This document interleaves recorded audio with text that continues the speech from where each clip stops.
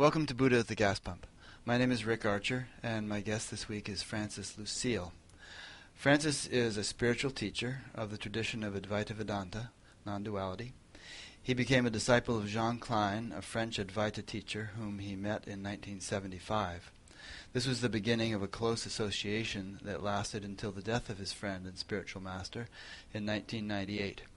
Jean Klein's own guru, Panditji Rao, whom he met in India in the 1950s, was a college professor in Bangalore who taught Sanskrit and belonged to a lineage of traditional Advaita Vedanta teachers. Francis and I have just been attending the Science and Non-Duality Conference in California, and so I thought it might be appropriate to start by defining a few terms that are commonly used in this genre so that we understand how we're each using the terms, and so our listeners also understand. So if we mention a word like enlightenment or awakening or whatever, they'll have a clear understanding of the sense in which we're using the term.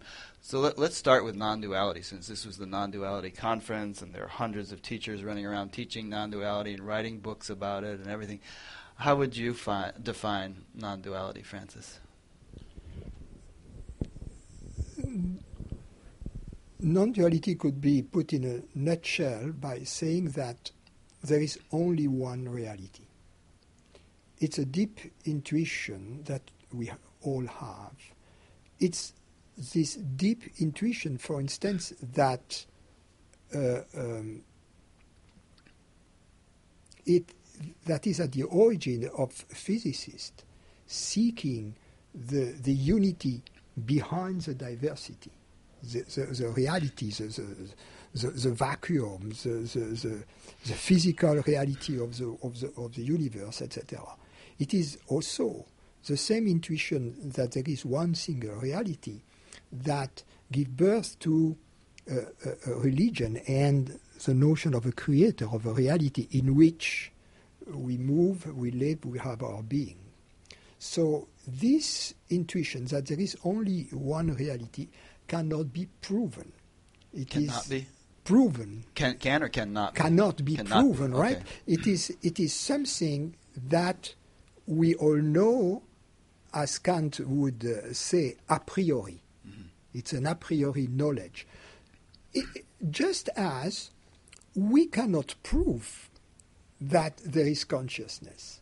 We all know we are conscious, but there is no scientific evidence of it, as we can prove gravity by allowing for an object to fall. Mm-hmm. Consciousness is such an intimate experience that there is no objective evidence of it. However, if one would negate the reality of consciousness, that there is consciousness, everybody who could hear him saying that would laugh at him because they are hearing him saying that. Would exactly prove how wrong he is, right? So non-duality could be summed up by saying there is only one reality. When we say that can't be proven, usually I guess we consider things that are commonly experienced by anyone and repeatably experienced as provable. For instance, gravity. We all experience gravity. We've all stumbled and skinned our knees and dropped things and so on. But, there aren't too many people around who can say with certainty that they have experienced consciousness in its pure essence or its pure form. But what if that were to become what if that were to become the norm in society? I wonder if we would then say, sure, we've all verified the existence of consciousness, you and you and you and you, and even though I can't hold it out as an object, it's as plain to all of us as the lamp, and therefore we accept it as readily as we accept the existence of gravity. Let's be clear about it. I don't think there is much that the fact that there is consciousness, that we are conscious, is in doubt.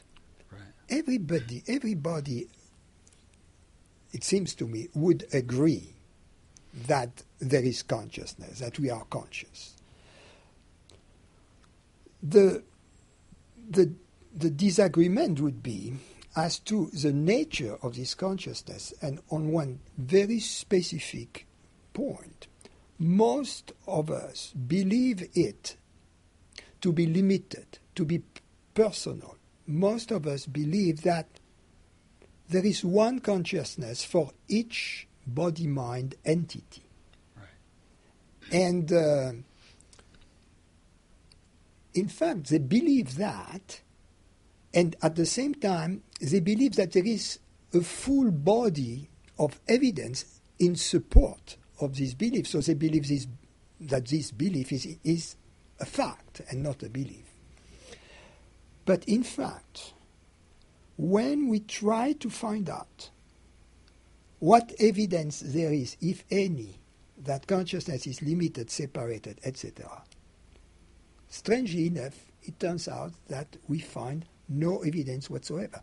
This belief, we have inherited it from our ancestors at a very young age, from culture, education, parents, etc. And we take it for granted, simply without questioning it. I was going to ask you why you think non-duality is so popular, but you just gave me an idea for adding an additional question to that, which is that why do you think people are so fascinated with the possibility that consciousness isn't just an individual phenomenon or an epiphenomenon of brain functioning? For instance, the cover of Newsweek recently had a story about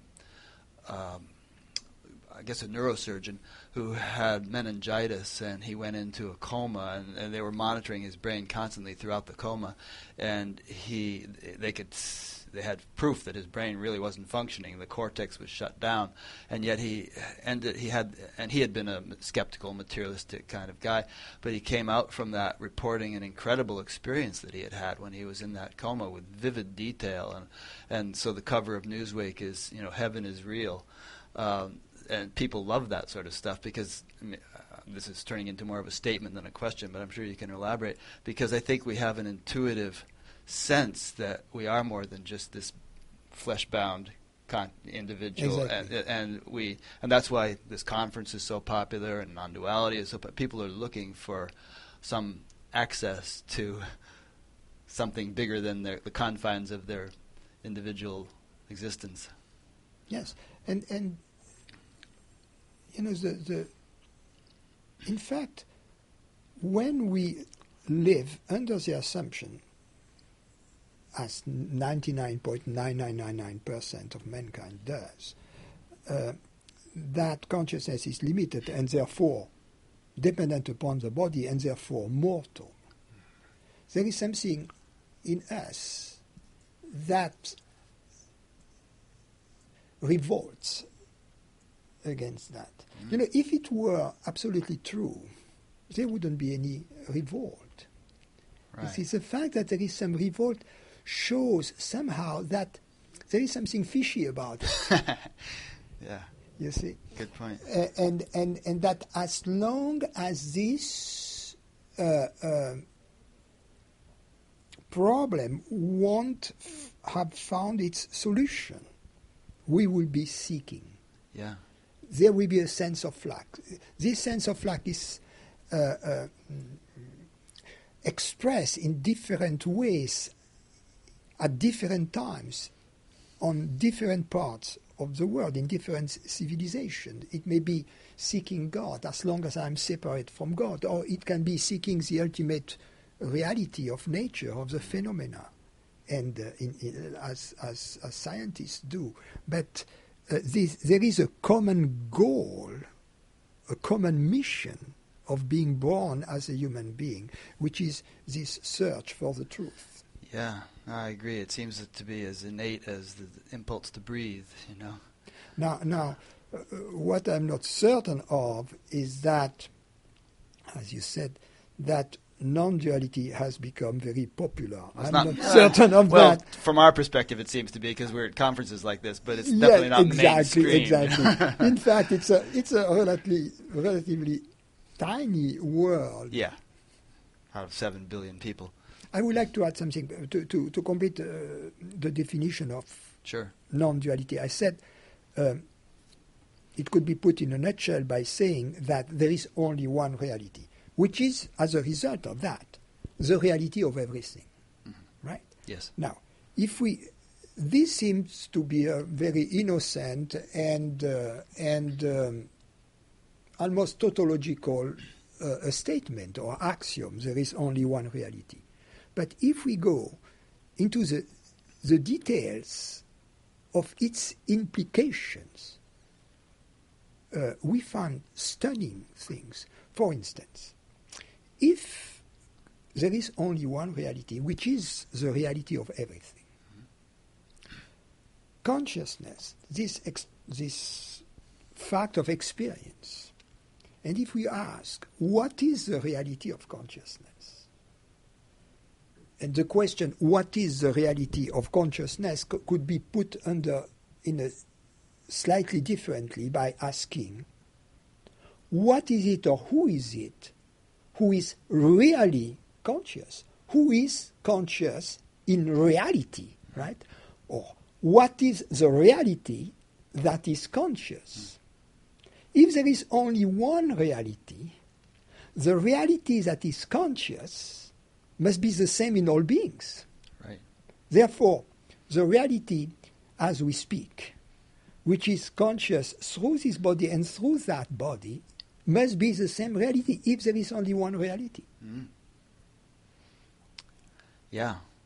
And which, again, as you said, has all sorts of implications. I mean, we were talking about the universal tendency to seek for deeper experience or deeper reality. I mean, it seems it's been a long time since I felt that I was just a flesh-bound individual and nothing more. But people who feel that way, there must be quite a fear, because I'm 63. I might be feeling like I'm going to cease to exist in 20 years. But of course, there's no such sense. The way I feel like I could live to 100, I could die tomorrow. Really doesn't matter. Yeah. So there's a kind of an ease and security. Exactly. Yeah. Exactly. And that is peace, precisely, that we all seek. Yes. Knowingly or unknowingly. Right. Unknowingly in ignorance, knowingly when we are on the path, and then gradually we get established in it, and then life becomes just a celebration of this presence, of this reality. Yeah.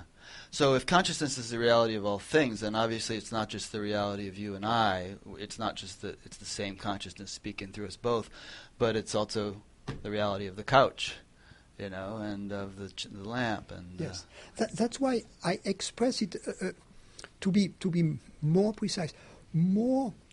Although it is true to say consciousness is the reality of all things, ultimate reality. I think it's better to express it differently by saying there is only one reality, and therefore that which is the real consciousness is this reality. Right. You see? Because then there is only one reality, people can easily admit to it, or they can say, yes, there is one reality, that is the reality of the subatomic particles, that is the reality of the distant galaxies and of this entire universe, that is the reality of matter, of everything I touch, I know, and that is also the reality of this body.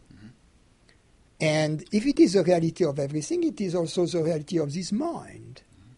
But what is the reality of this mind if not what we call consciousness, you see? And that's when everything comes together, because up until that moment I thought that this reality, which is very intimate, and it is, was not only intimate, but private, which it isn't. Right. You see? Consciousness is intimate, but not private. We all share it. Yeah.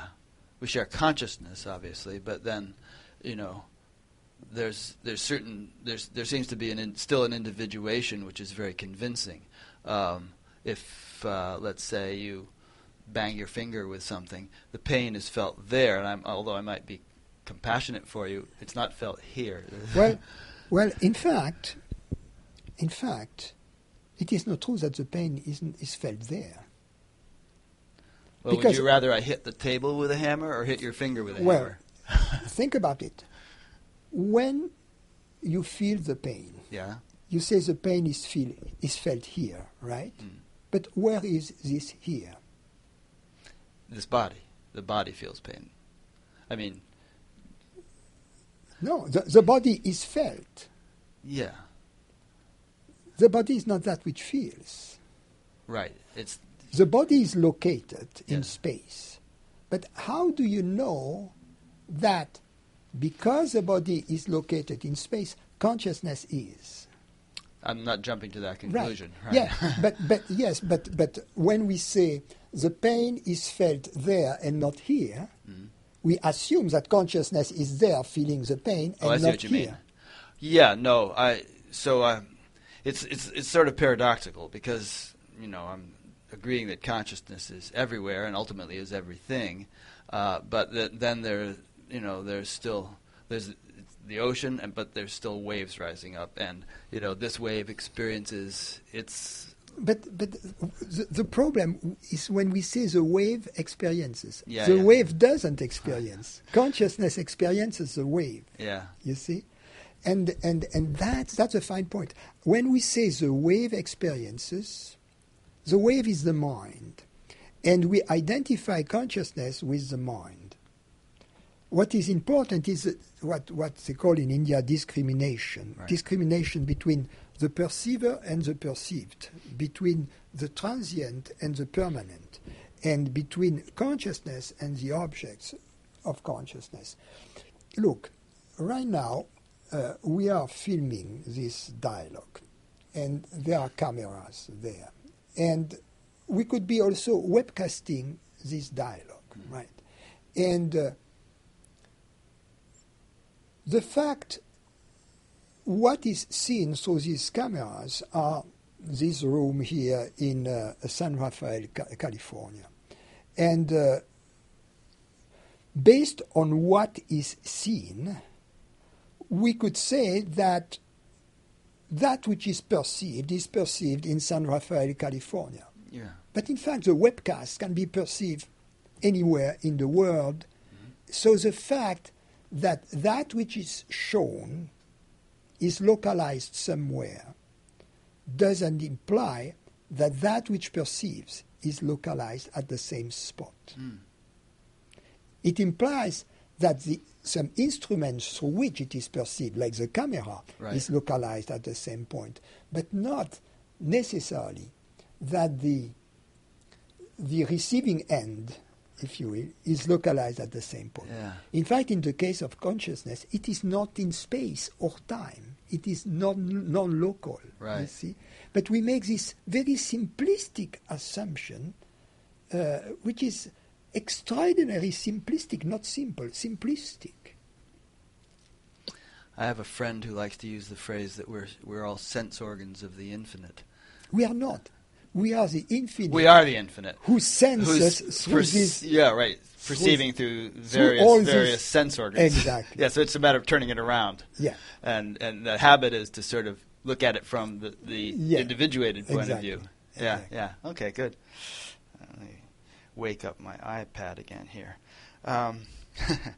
Now, I've heard you use the term, self-realization, awakening, enlightenment, and as I understood you when I was listening to recordings, you used the term enlightenment as with reference to sort of the first clear glimpse of pure awareness or pure consciousness or whatever you want to call it, whereas then terms like realization or something would be more stabilized, mature state. Is that correct?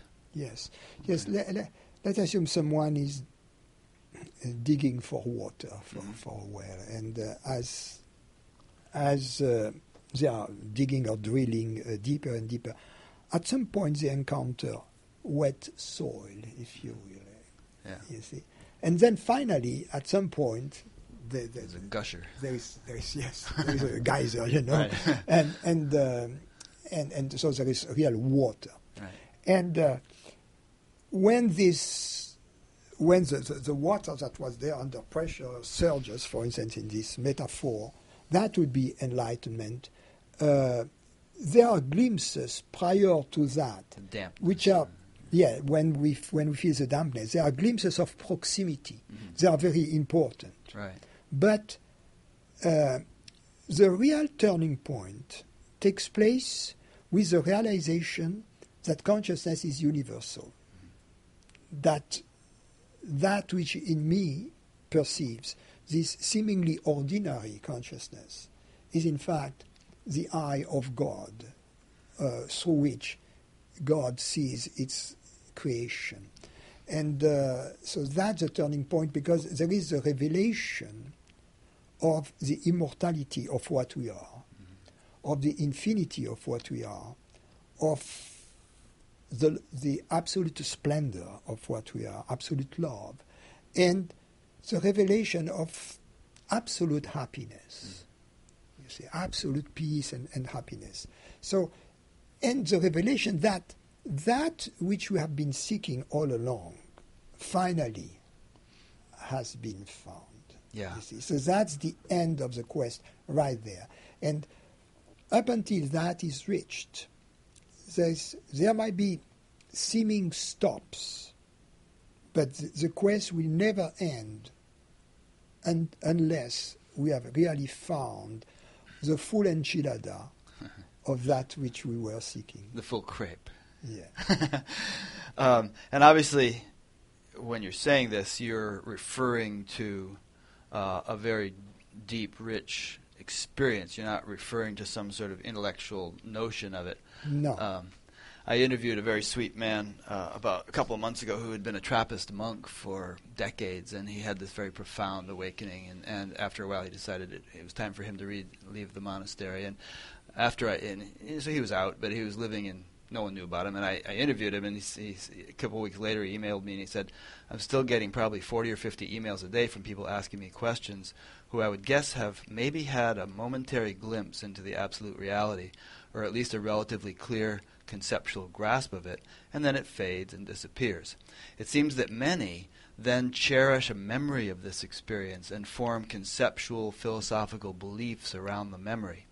They then try to convince anyone who will listen that they are fully enlightened, which I am often relatively sure they are not. I try to be gentle and kind to people and quietly suggest that they may have some more work to do, but many won't listen to me and become very defensive and try to prove to me that they are more awake than I, which maybe they are, and I really don't care or know, frankly.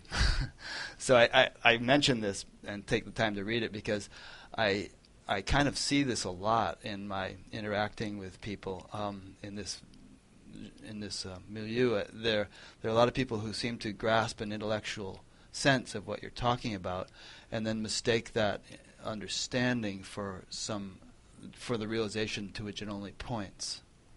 You are absolutely right, and it seems to be to me to be one of the major difference between the traditions, in Buddhism or in Advaita or in Christianity for that matter, or Sufism, etc.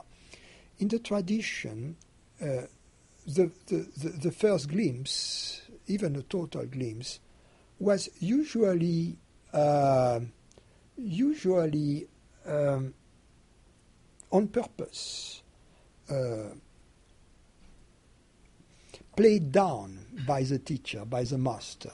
There is this story of a Zen story which I love, so I'm going to take the time to go through it, of this monk who has this satori, and he goes to the Roshi and to the master and says, "Master, I had this experience."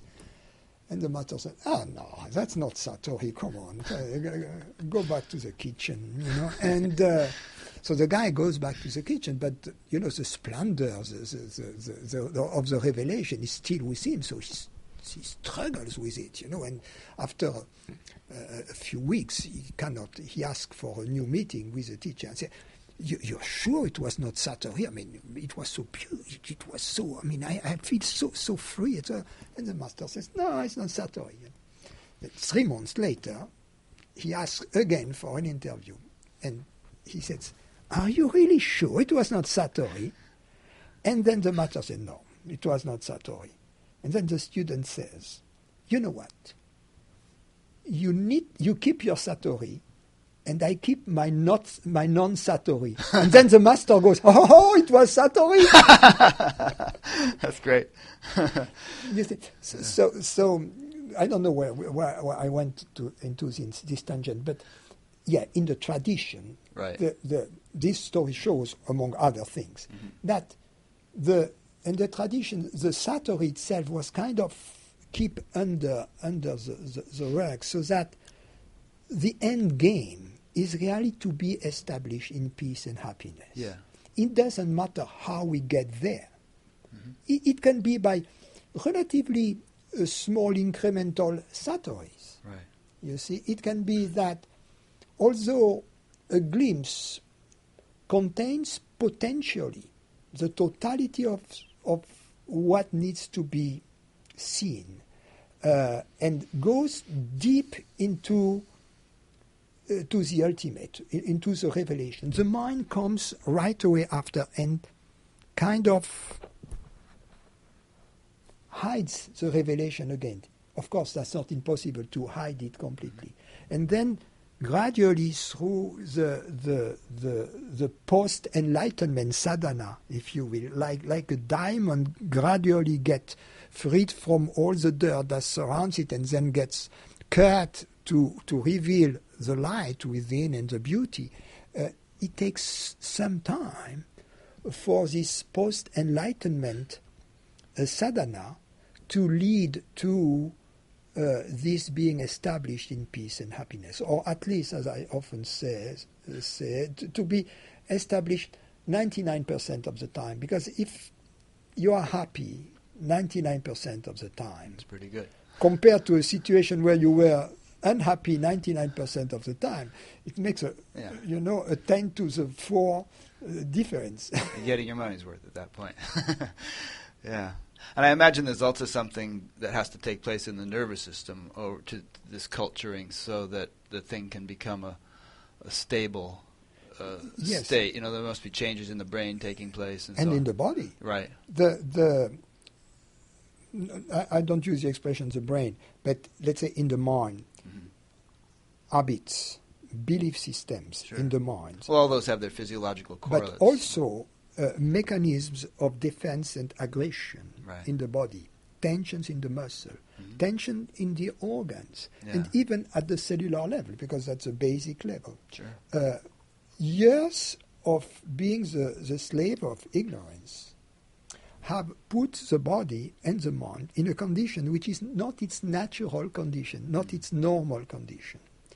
And it takes time then, although the main obstacle has been, the main roadblock has been removed by a total glimpse, for the body and the mind to liberate themselves from these leftovers of ignorance, so that the fruit of the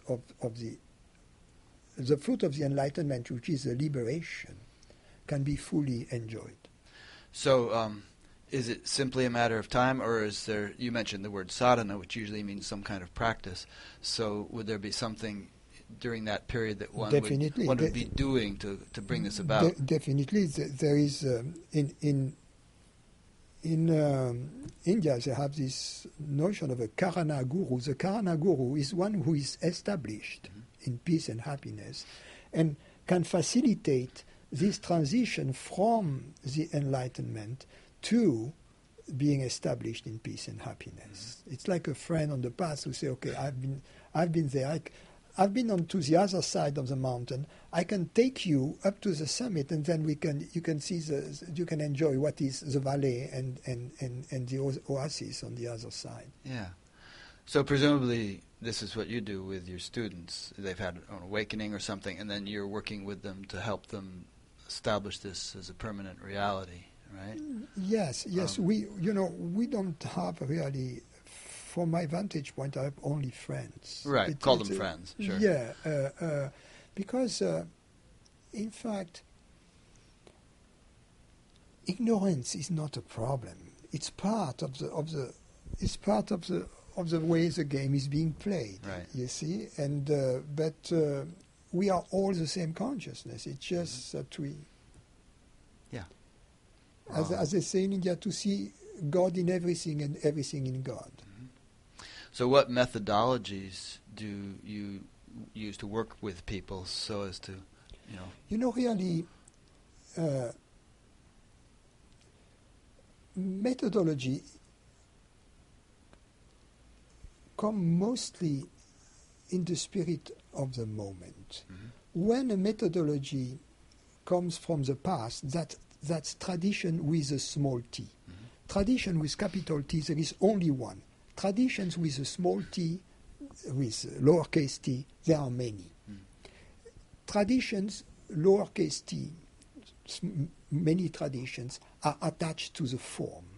The real tradition is a tradition, the transmission of this experience, which is formless, which is at the core, and which has to be the same for all.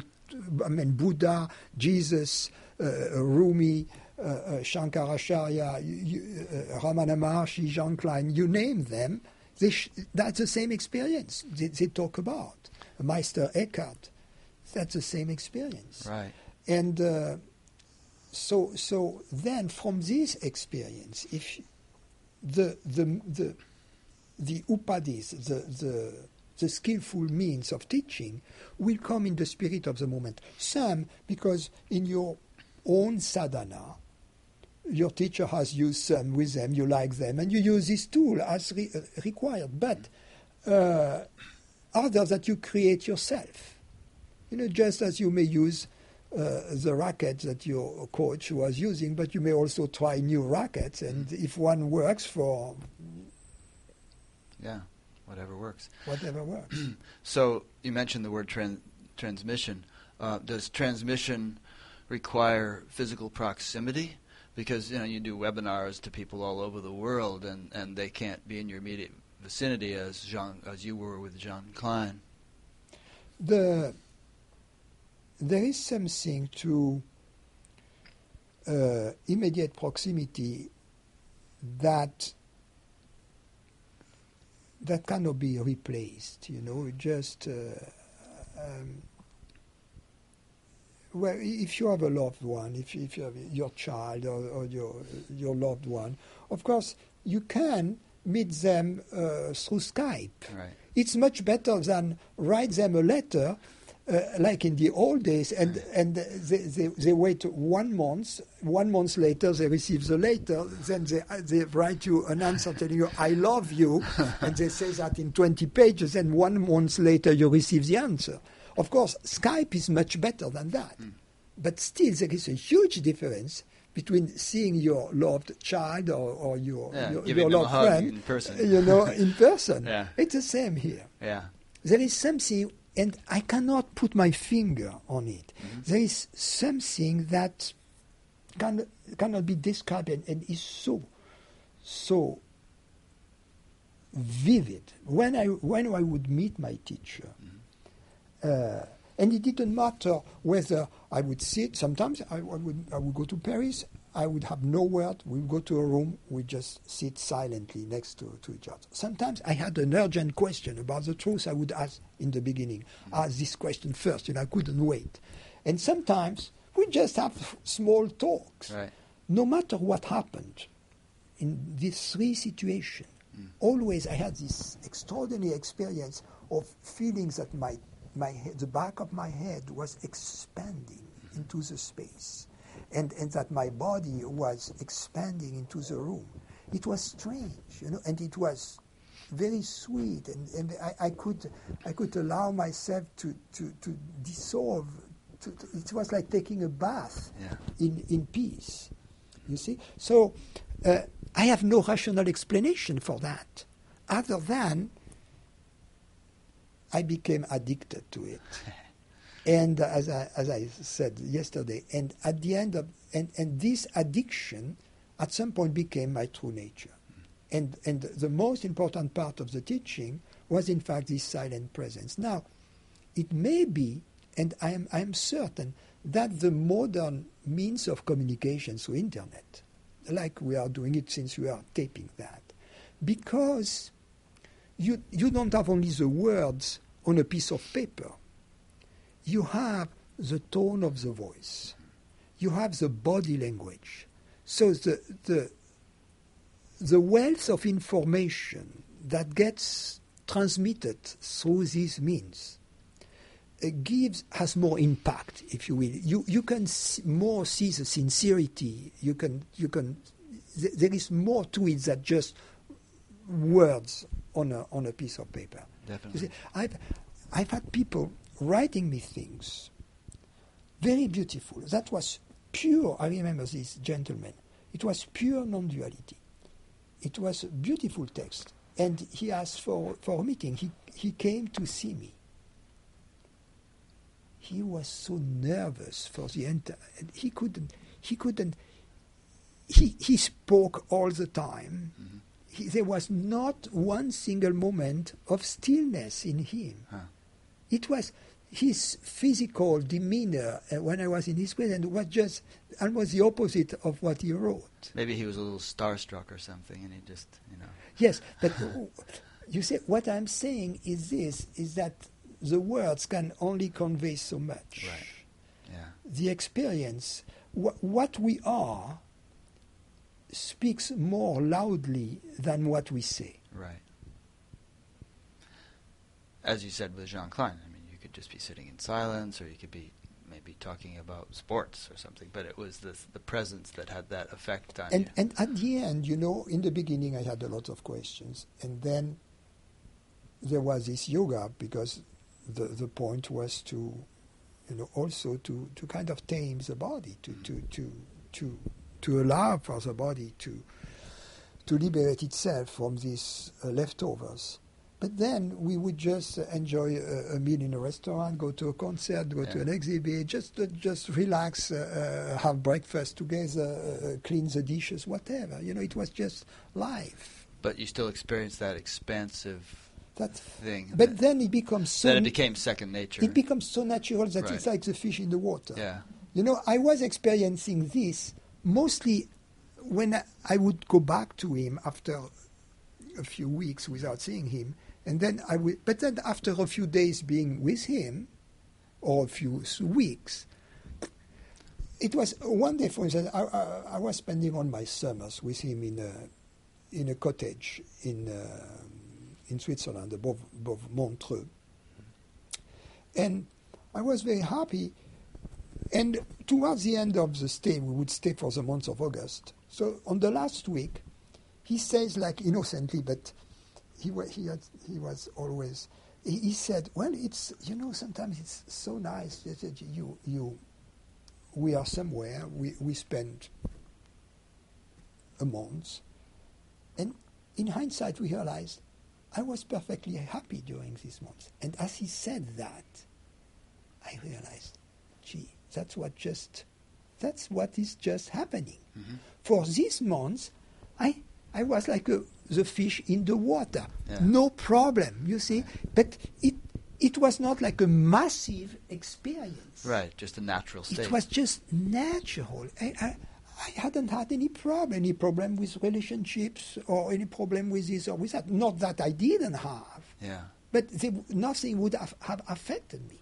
It was just the fish in the water. When the fish is in the water, it's just a fish in the water. I think that's a good thing to emphasize, that because a lot of times I think people think of enlightenment or awakening as this massive experience, and as opposed to just being a very relaxed, simple, natural state of fulfillment. And then it's a state of celebration. Yeah. What matters then is it's just a big game. That's a big game of life. You have been relieved from the seeking. You have been relieved from the fear. Mm-hmm. You are there just to enjoy the show. Right.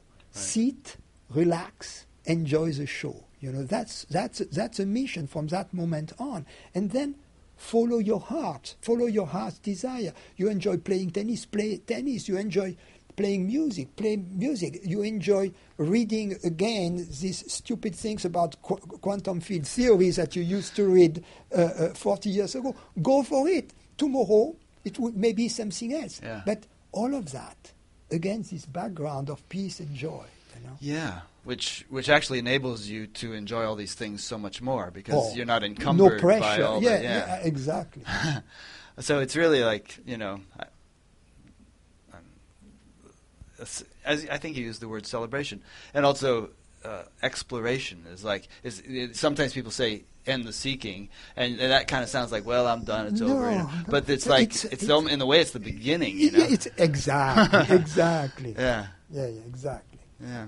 And just touching back to a slightly previous point, I wonder, I don't want people to feel discouraged, but I think everyone can find the opportunity if they sincerely desire it. But if you had to have your whole relationship with Jean Klein over Skype, I wonder if it would have had the same effect, as being able to really hang out with him. No, I didn't start with Jean Klein. I started with Krishnamurti. At the time, there was no internet. I was in France. There were not many books about those topics. It was much more difficult. But I was ready. I wanted to see how someone who lived this experience, assuming Krishnamurti did, how he lived his ordinary life, because there is a great value in this exemplarity. Yeah. You see? And I would have taken a plane anywhere in the world. Could I have had a 1 hour appointment with Kay, which didn't happen. I didn't know where he was. He probably had a lot of people around him at that point. Yeah, so for me, the desire for the truth, the love for the truth was so strong that taking a plane ticket or changing jobs, changing professions, which I did, was nothing. You see, but most people are full of fear and full of greed and full of other problems that for them, seeking the truth is not the centrality in their lives. Right. They are not at that stage not yet. Not the first priority. They are at the stage where seeking the truth is still a hobby among other hobbies. Eventually, it will become their main profession. But for the time being, it's just a hobby. And often they kid themselves into thinking that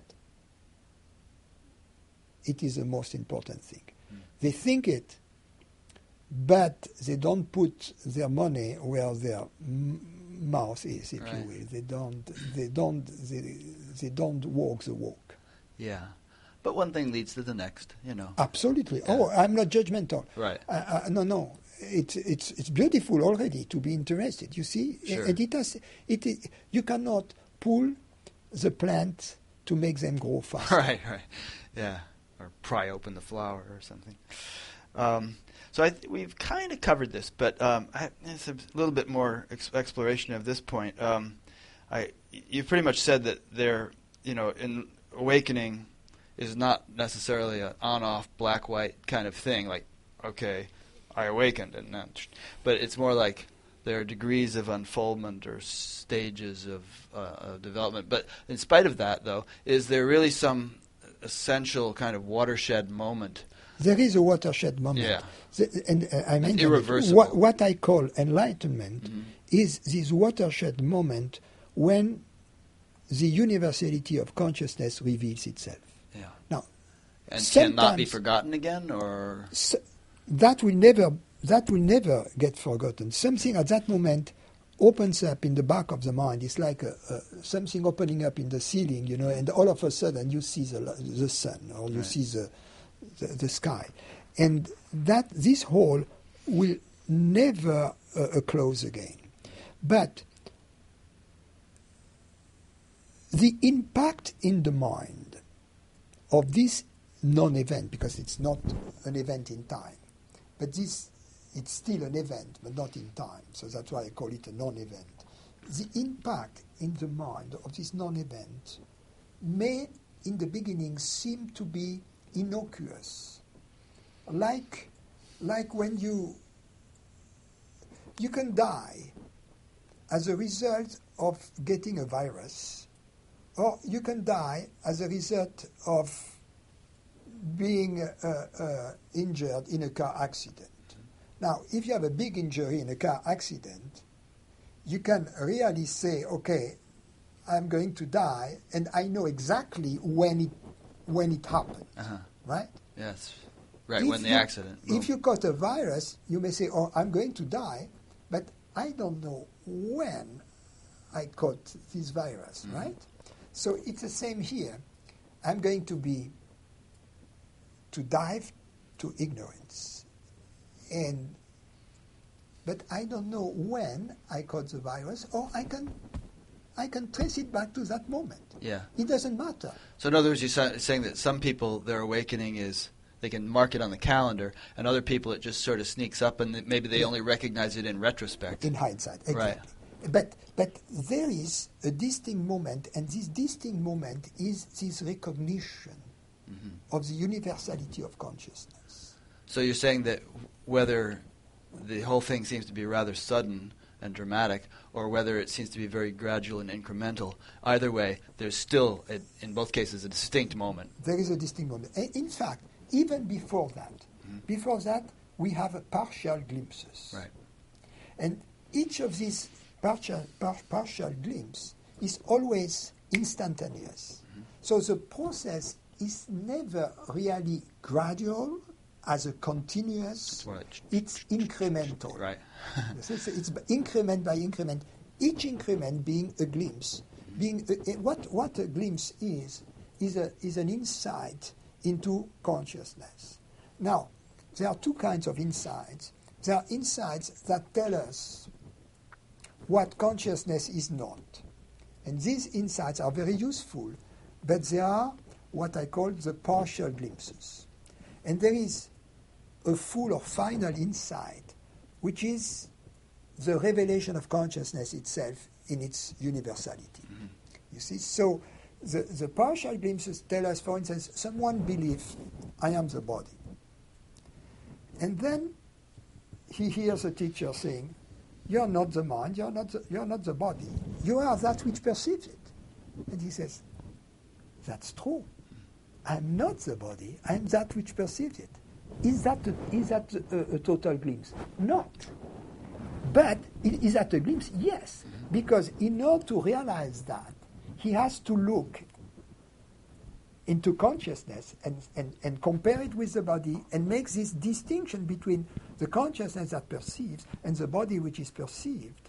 And as a result, he realizes, I am not the body.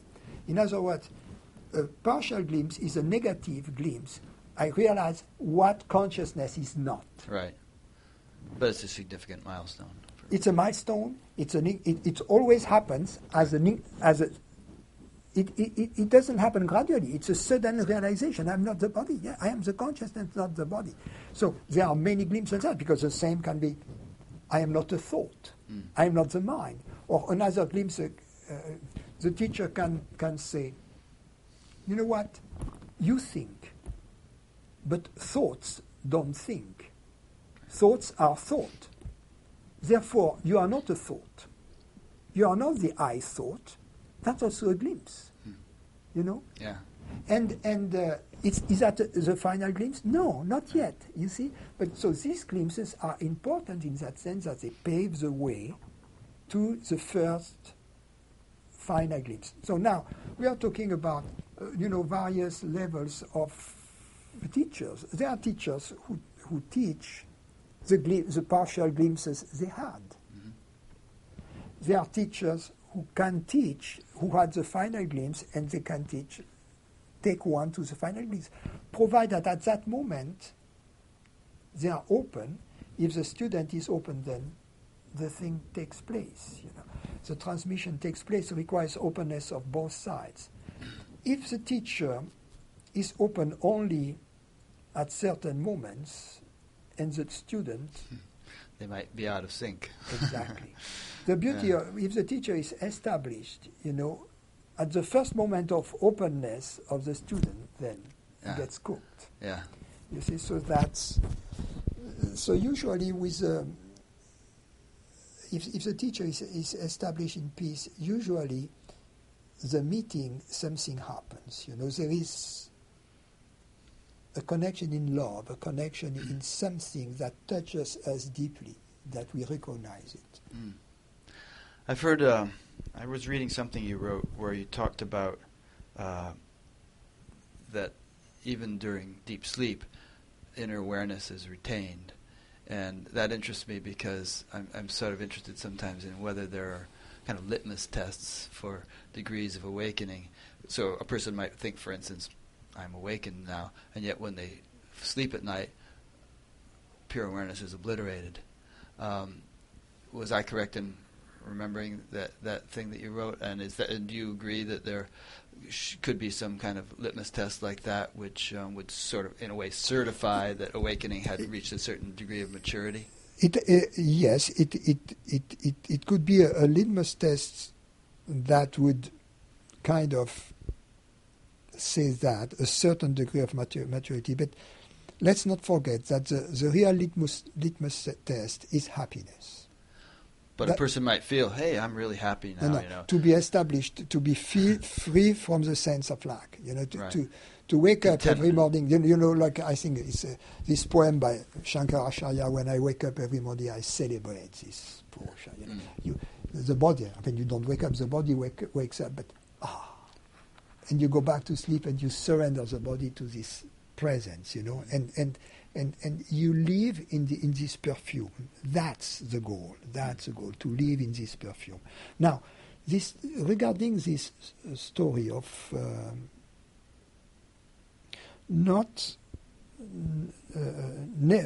it's true, at some point it becomes clear to you that you never sleep, that you have this experience, you never sleep. But in my case, when I realized that, I said, oh, that's true, I never sleep. But at the same time, it became clear to me that had been going on for years. You see, that I couldn't even trace it back to my first, to a first glimpse of truth, although that's where it comes from, obviously. Right. You see, but it takes time for the mind to recognize something that has happened before. The example I use is, let's assume you have a headache, and you take Advil, you know, and then you do things. And 2 hours later, you realize, oh, the headache is gone. But you don't know when it happened. Exactly. You don't know when. You Yeah. see, it has happened sometimes in between within the last 2 hours. But Yeah. when precisely? Interesting. And of course, in this specific example, it's not like you could be sleeping and thinking, "Oh, this is cool. I have inner awareness," because even though I'm sleeping, because then you're not sleeping. You have waking state activity going on. You know, analyzing it. Whereas when you're really sleeping, everything is shut down, and yet, you know, various people in different traditions have reported that the Bible says, "I sleep though my heart waketh." You know, Song of Solomon. Something should be said, though, and in the Indian tradition, they make a distinction between 3 states: the waking state, the dream state, and the deep sleep state. But there is a 4th state, Right. Turiya, which Turiya. is the background of the 3 states. In other words, and Turiya is pure consciousness, is the only state without objectivity, without phenomena. Right. In other words, in what is called the deep sleep state, there are still phenomena that takes place, but no organized dreams. Right. Now, in fact, in meditation, we can reach this deep sleep state while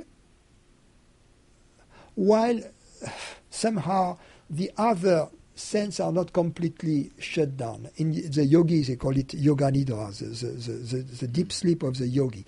It's a meditation in which you can reach the same resting quality you have in deep sleep. You know, in other words, if one would take the electroencephalogram and the kind of wave you would have would be the kind which are observed during deep sleep, but you are not asleep.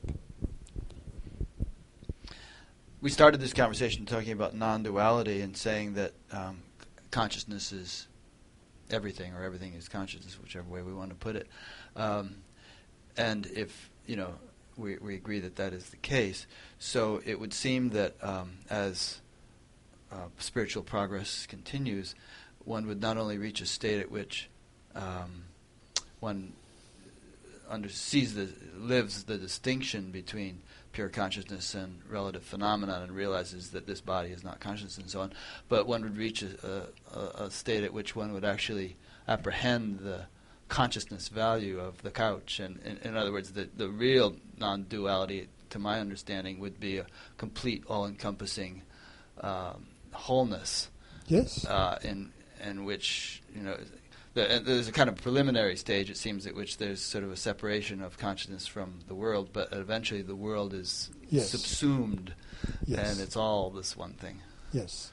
That the saying of the Sufi is, wherever the eye falls is the face of God. Yeah. Nice. And development of that is just a matter of time, of sadhana, or... Yeah, time. But sadhana, yes, because...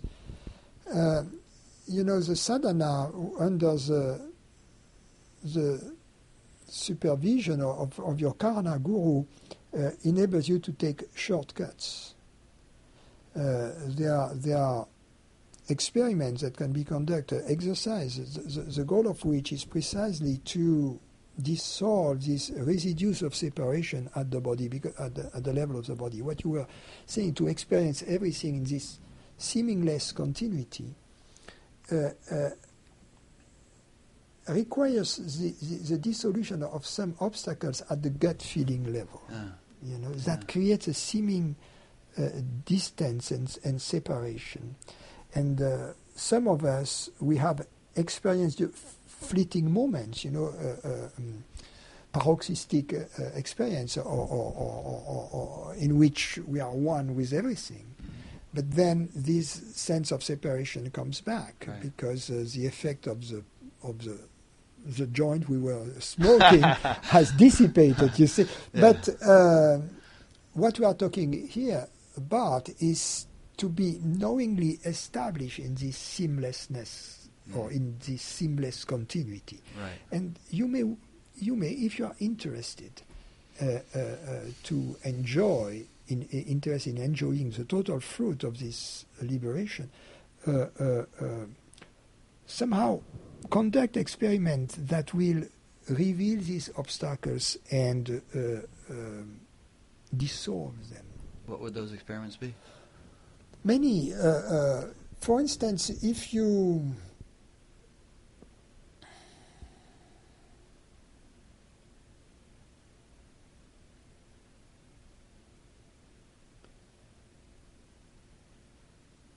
close your eyes and if you direct your attention towards the sounds, and you ask yourself the question, where do these sounds appear? Do they appear inside me or outside? You see, you will realize that in fact at some point you can perceive them as inside or as outside, but that the real raw experience of it is that they are inside you. You see. So now the question is, as we open our eyes, for instance, does the world appear inside or outside? So most of us would say it appears outside. So in some tantric tradition, for instance, a lot of exercises are devoted to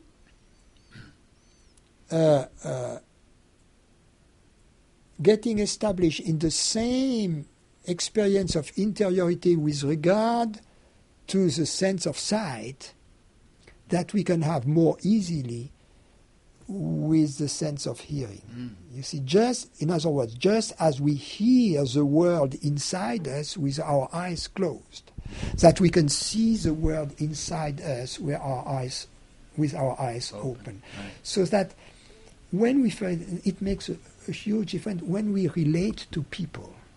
There is something at a subtle level that if you are expanded in this way, it's a kind of hugging the universe, you see, and it gets felt. People will feel, this person, I don't know why, but I like this person. Gee, this person seems to have opinions that are totally different than mine, or no opinion at all, whereas I have mine.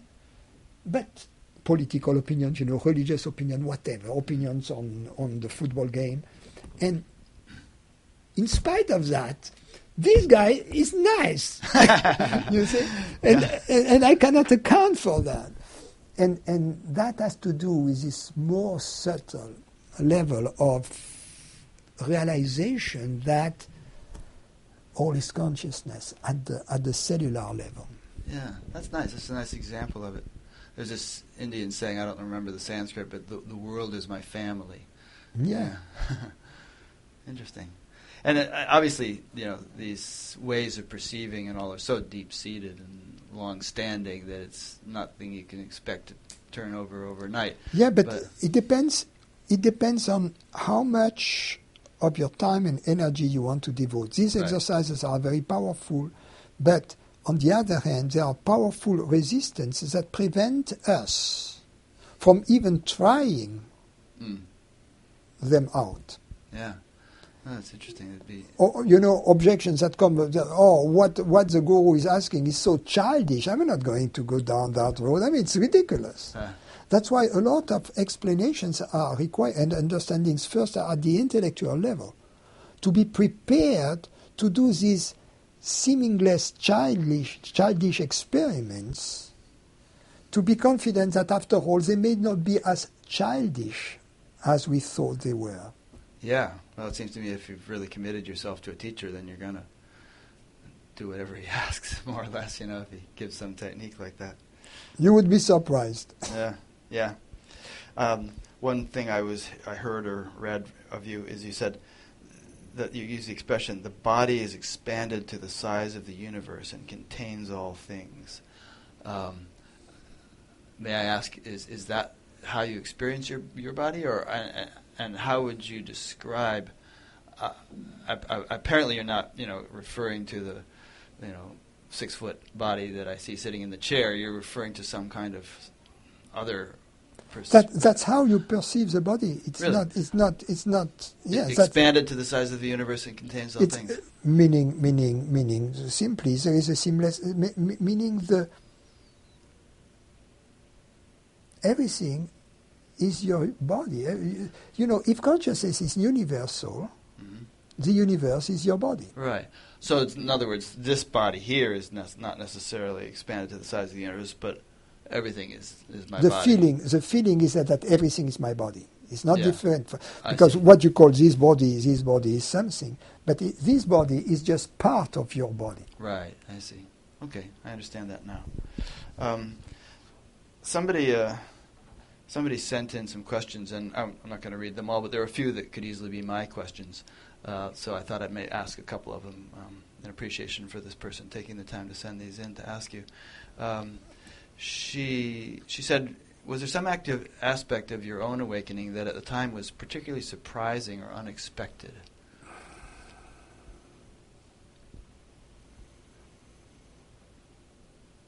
Unexpected, yes. The most unexpected thing, I would say, was the revelation of absolute happiness. Before that, my experience of happiness was scalable right. Happiness. In other words, you would go see a good movie. And that made you happy.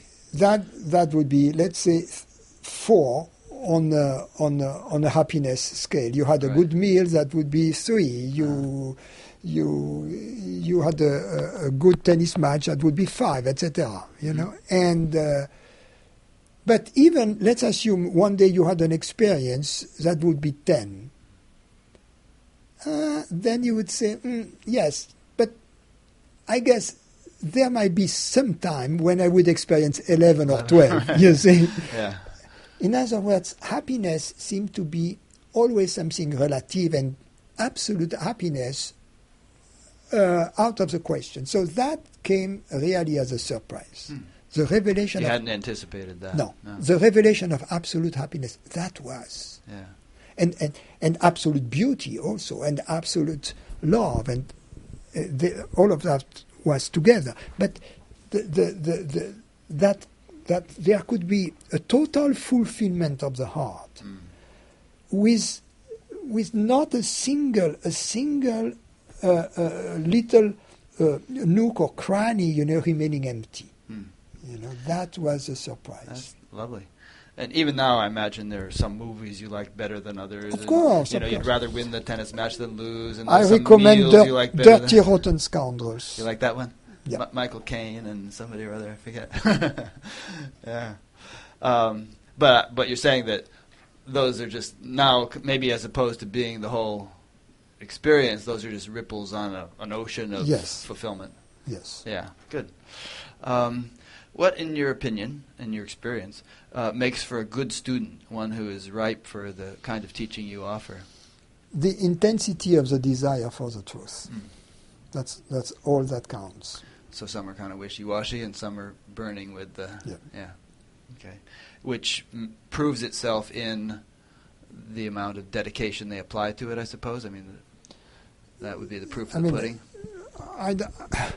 You know it when you see someone who is in love with truth. You know it because you have been in love with truth yourself. Kindred soul. So you recognize the kinship. Right. Good. Not that you have been. You are in love. Right. But you have been through those stages, you see. So you recognize this kinship. Do you see any significance whatsoever in the manifestation of siddhis, or is that is it in any case an indicator of spiritual awakening? Is it a distraction, something one should pursue, avoid, anything? Oh, to pursue it is a distraction, definitely. When they happen, in fact, I don't call that siddhi because these are not, siddhis don't belong to a person. Siddhis belong to God. And the siddhis, they belong to the totality. Right. They are manifestation. And therefore, the proper term for that is miracles. Yeah. And what miracles are, really, they are God revealing himself or herself, choosing this way to tell the lover, I'm here, don't worry. You see, that's all. Now, if you take the miracle in a practical sense, God, please make it rain so that my harvest be good, that's very selfish and personal. And if God is a rainmaker in this case, you are simply using God, but you are not loving God. And you are not knowing God. And once it's been raining regularly, you might forget about him. What is important when God makes it rain, your gratitude should not be for God having given you rain. Your gratitude should be for God. Thank you, God, that you reveal yourself to me through the rain. That's nice. Thank you, God, that you exist. Thank you, God, that you smiled at me through this miracle. You see? Speaking of God, we haven't talked too much about God, but we have talked only about God. Yes, yeah. Okay, good. I love. I mean, I've never been a religious person traditionally, but I just have this sense more and more of the kind of miraculous intelligence that's inherent in everything and so vast. I mean, even looking at a single cell, it's like we know maybe 1% of what's going on there, and yet even what we know, it's like as complex as a major city, and we have 1 trillion of them or so in our bodies. Do you feel, to what extent do you feel that we can kind of really fathom the